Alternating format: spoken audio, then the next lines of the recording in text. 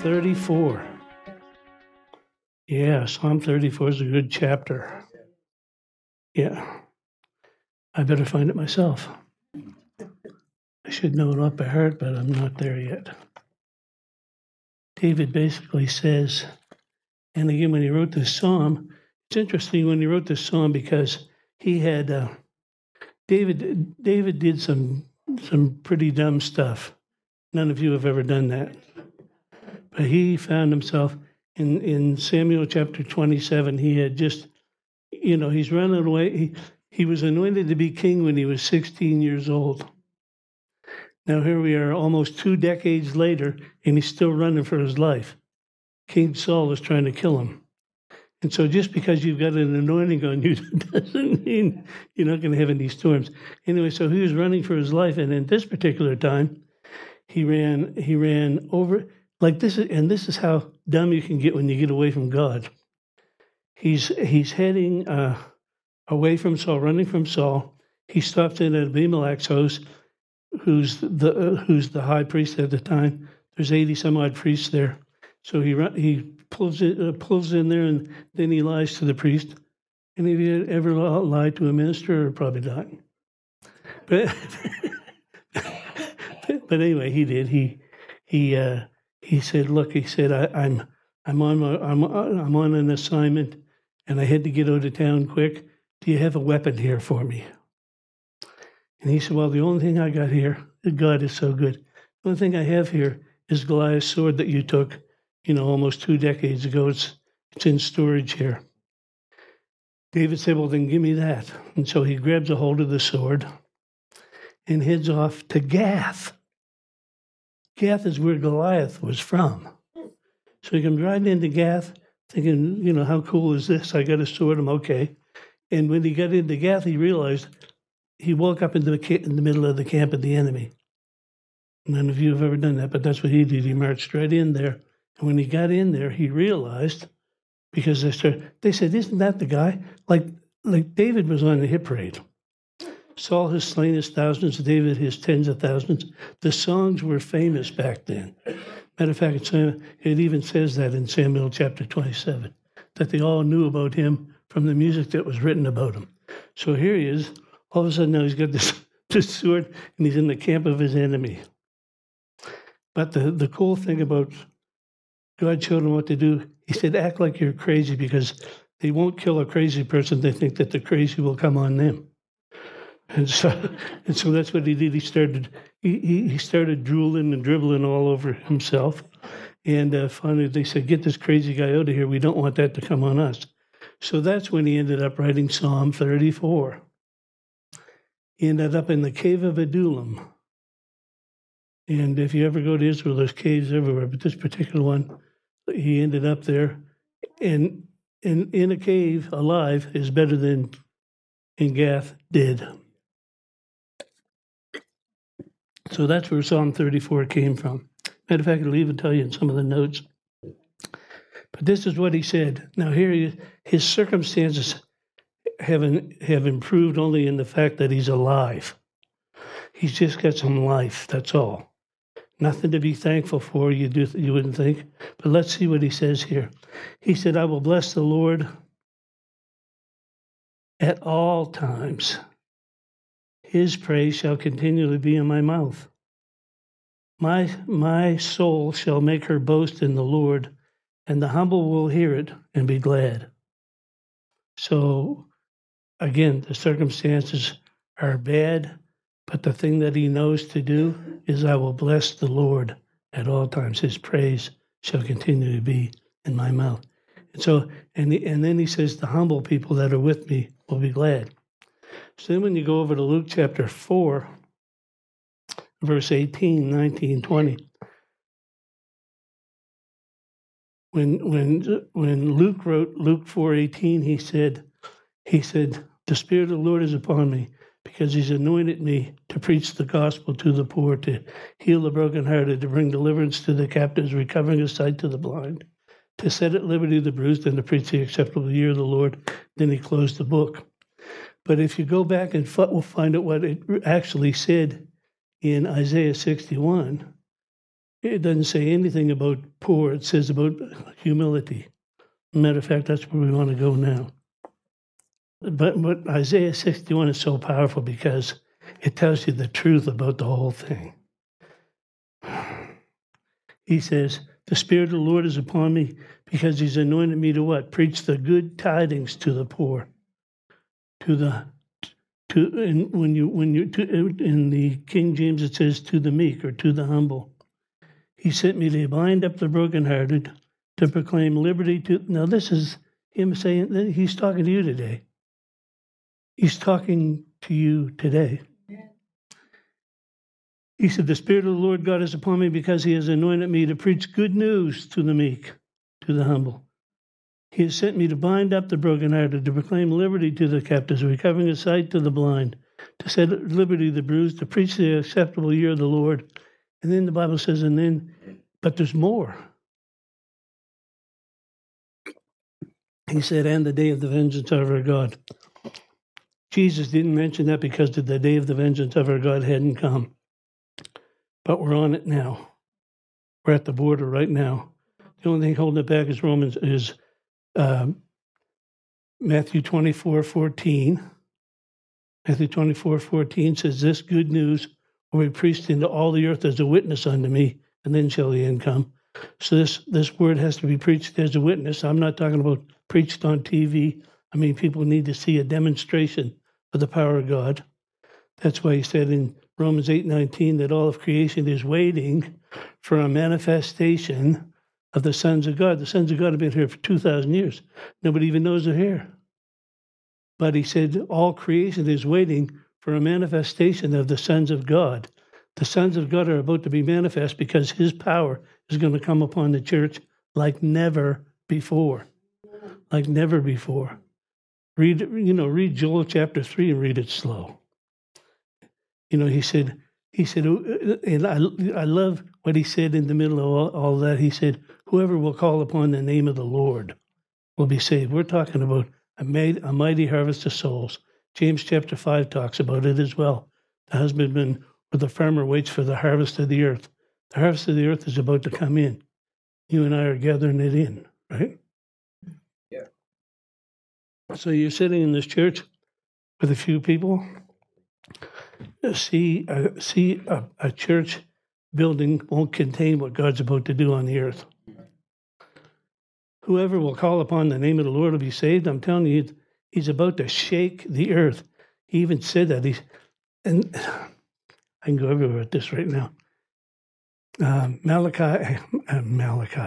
Haggai chapter 2, verses 6 through 9. He said, I'm going to shake the heavens and the earth. And he said, the glory of this latter house will be greater than the former house, said the Lord. The glory of the latter church is going to be greater than anything the world's ever seen. Now, I know that there's people that like to preach on the rapture, and I'm not opposed to the rapture. As a matter of fact, I never buy green bananas, but because I don't really know when it's going to happen. But in my mind, I believe that there's a whole lot of things that have to happen beforehand, right? Be ready. I said, just be ready. Yeah, I'm ready, but I don't want to go yet. I'm saying, God, there's so much to do. There's so much that needs to be done. And I just feel the life coming back in my body from all the stuff I had to deal with over these years, I'm saying, God, we're just getting started now. Don't interrupt us.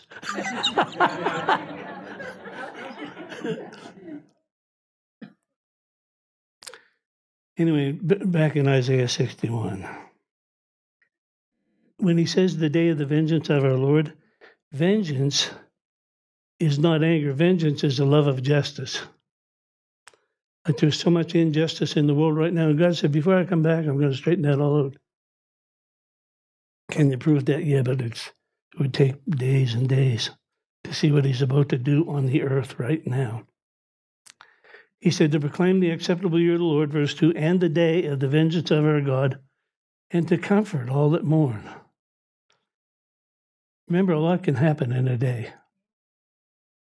Nothing that has ever resisted you will go unpunished. whatever's been humiliating you and stealing your peace, whatever has been stealing your children, tampering with your destiny, all those things are about to change. The children are coming home. I said your children are coming home. The prodigal sons are coming home. The prodigal daughters are coming home. And again, only God's grace will hit them. But when it does, I feel like going to. No, I better not go there. No, but Joel chapter 2 is so powerful. Let's go. Can we go there and come back here? Nobody's going to get mad at me if we go there for a minute. Joel, it's always fun to find. You got it. It's after Ezekiel somewhere, isn't it? I got it. Joel chapter 2 and verse 23. Be glad then, you children of Zion. Now, the children of Zion are the church. Hebrews 12, 22 and 23 will tell you that. Be glad then, you children of Zion, and rejoice in the Lord your God. For he has given you the former rain moderately, and he'll come down with the rain, the former and the latter rain, both in the first month. Again, he's saying, pray for rain in the time of the latter rain. He said, now pour it out on you. Where's that? Zechariah chapter 10. Call for rain in the time of the latter rain. So then he says, your floors, now this is not a poverty deal. He said, your floors will be filled with wheat, and your vats will overflow with wine and oil, and I will restore. Everybody say restore. Restore. What does restore mean? It means to be safe in your mind, safe in your body, safe in your real estate, complete, finished, furnished, full, good, prosperous, recompense, reward, it's all there. I'll restore unto you the years that the locust has eaten. Now, there's a whole teaching there of what those different bugs represent. They're all spiritual entities. The caterpillar, the palmer worm, and my great army which I send among you. And you shall, look at this, verse 26. And you shall eat in plenty and be satisfied. Now, if you watch a lot of Christian TV, this is not what's being preached right now. But always go to the Bible. What does the book say? I don't want to hear, I'm not dismissing man's opinions. We need them. But sometimes the prophetic stuff is pathetic stuff. Because it doesn't, if it backs up, if people are saying things and they can back it up with the book, right on. But I always say, show me chapter and verse. If you can't show me chapter and verse, then don't share it with me at the moment. He said, you shall eat in plenty and be satisfied, or fulfilled, and praise the name of the Lord your God that hath dealt wondrously with you, and you'll never be ashamed, he said again. Verse 27, you'll know that I am in the midst of Israel, and that I am the Lord your God and no one else. My people will never be ashamed. It shall come to pass afterwards, after he does all this, after he does all this, he said, this is what's going to happen next. I'll pour my spirit out upon all flesh, and your sons and daughters will prophesy, your old men will dream dreams, and your young men will have visions. And also upon your servants and your handmaids in those days will I pour out my spirit. I'll show wonders in the heavens and in the earth, blood, fire, pillars of smoke.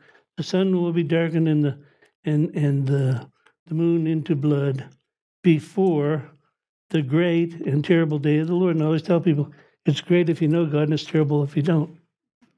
Yeah. But that's going to happen in your lifetime. That's not after the rapture of the church. That's coming up now. How do you know that? Because he just said it. Pour my spirit out on all flesh. Whoever calls upon the name of the Lord shall be saved. Now let's go back to Isaiah 61. Verse 2 again, to proclaim the acceptable year of the Lord, which Jesus did when he taught in Luke 4:18. The Spirit of the Lord is upon me, he anointed me to preach, and so on. To preach the acceptable year of the Lord. And then he closed the book because the rest of that is coming to pass in your day. It didn't come to pass in that day. He closed the book because it was a preview of coming attractions.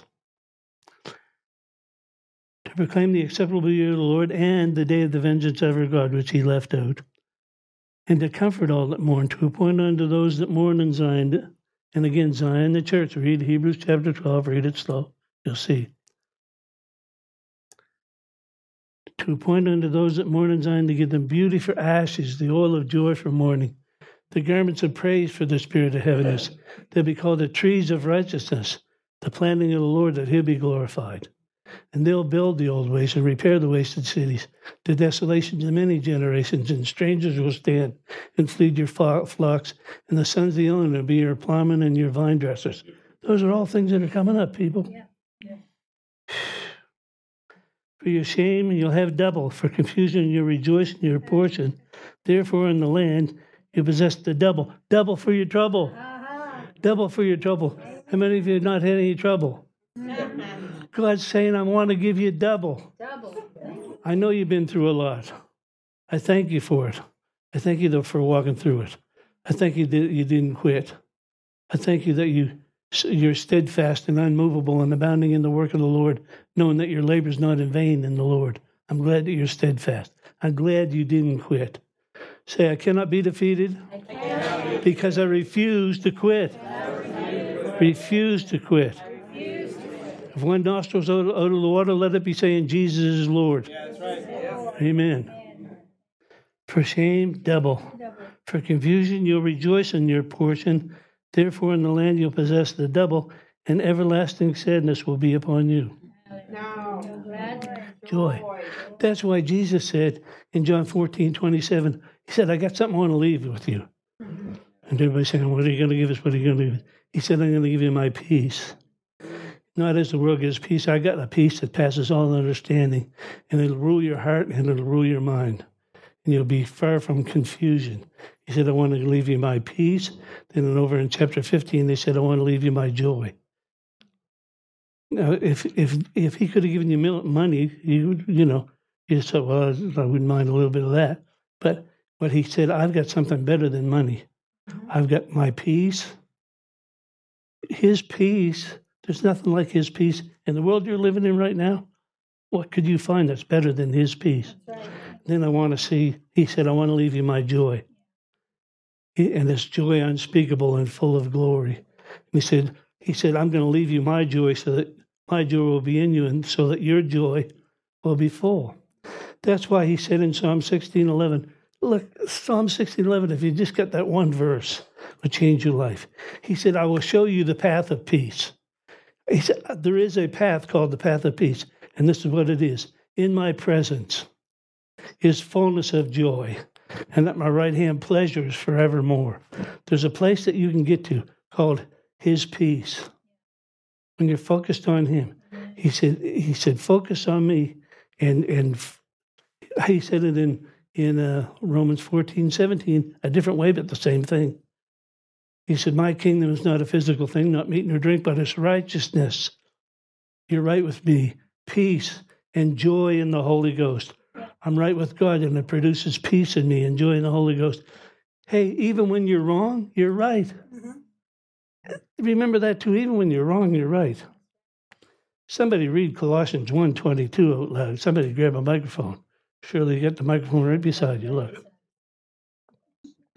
Colossians 1:22. Tattoo it on your chest. No, not you, Shirley. You said 122? Colossians 1:22. 122. Yeah.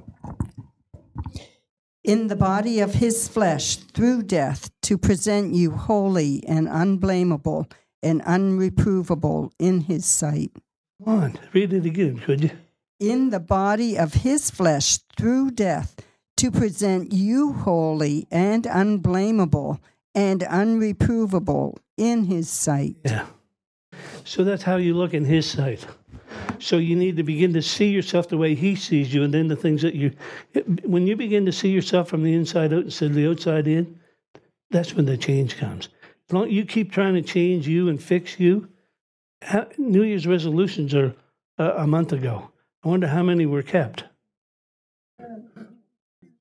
They went out with the Christmas wrappings. Come on, they did. Change only comes from the change agent. And it's when you know the truth John 8:31-32. He said, if you continue in my word, you'll be my disciples indeed. And then you'll know the truth, and the truth will make you free. You get free by knowing the truth. You get free by knowing who you are in Christ. Steadfast and unmovable and abounding in the work of the Lord. Know that your labor is not in vain in the Lord. Whew. What a good God we serve. In the end, the rule keeper's religion will never work this for you. You got to work this out by the word of God. Verse 8, for I, the Lord, love justice. I hate robbery for a burnt offering. I'll direct your work in truth and make an everlasting covenant with you. And your seed shall be known among the Gentiles. Well, I don't know where my kids are today. Well, grab a hold of this. No, he said in Peter 1:4, he said, I've given you exceeding great and precious promises. And if you grab a hold of those, you'll partake of my divine nature and escape the corruption that's in the world through lust. Grab a hold of the promises of God. Grab a hold of them. Say, that's mine. Not based on my performance either. I'll never be good enough. Because he was. Again, 2 Corinthians 5:21, he, God, made him, Jesus, to be sin for us, even though he knew no sin, that we would be made the righteousness of God in him. Again, you're right with God even when you're wrong. No, but when do you ever get it all right? That's why he said in Romans 12:2, he said, don't be conformed to this world or informed by this world, but be transformed by renewing your mind by the word of God, so that you can prove the good, the acceptable, the perfect will of God for your life. The renewal comes from the word of God. Y'all don't think right. And that's why we go to church. The problem with coming to church a lot of the times is we already got our mindset. And so whenever anything attacks our equilibrium, that's not the way I see it. You get that's why humility is so important. You got to come in and say, God, I'm here to receive from you, and I don't know it all. Say this with me, I don't know it all. I don't know it at all.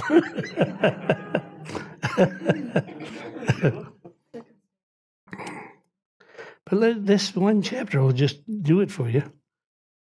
Your seed shall be known among the Gentiles, and your offspring among the people, and all that see them will acknowledge them and say, what are they going to say? This is the seed that the Lord has blessed.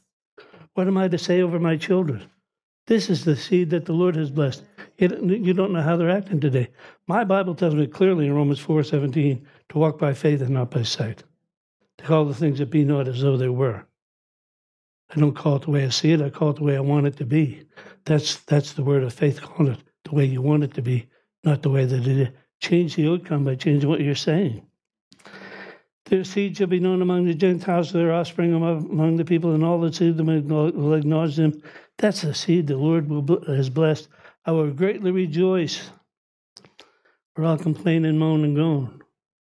See, if you believe in this chapter, then this is, when you get to verse 10, this is what you need to do. I'll greatly rejoice in the Lord and be so joyful in my God. Why? Because he's clothed me with the garments of salvation and covered me with the robe of righteousness. Verse 11, the earth brings forth the bud, and the garden causes the things that are sown to spring forth.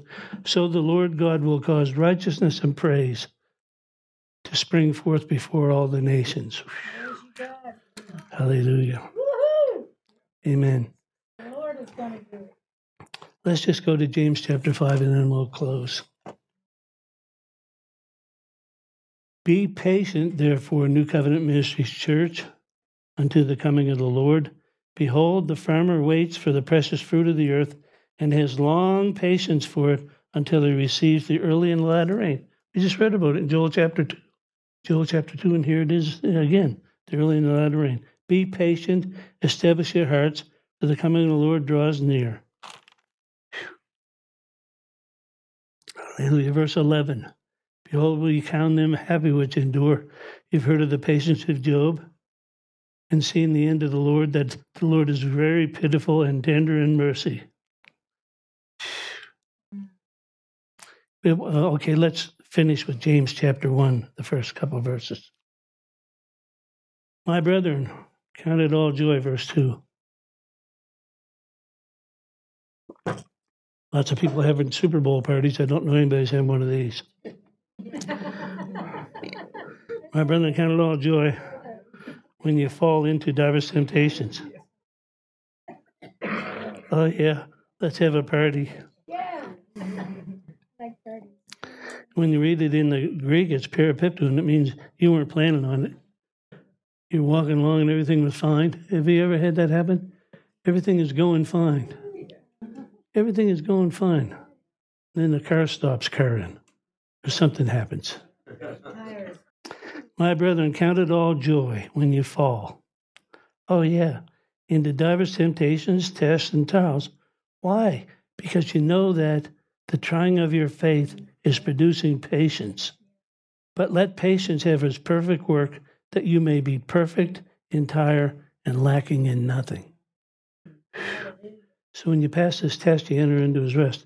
Really, that's what he said in Hebrews 4:11, wasn't it?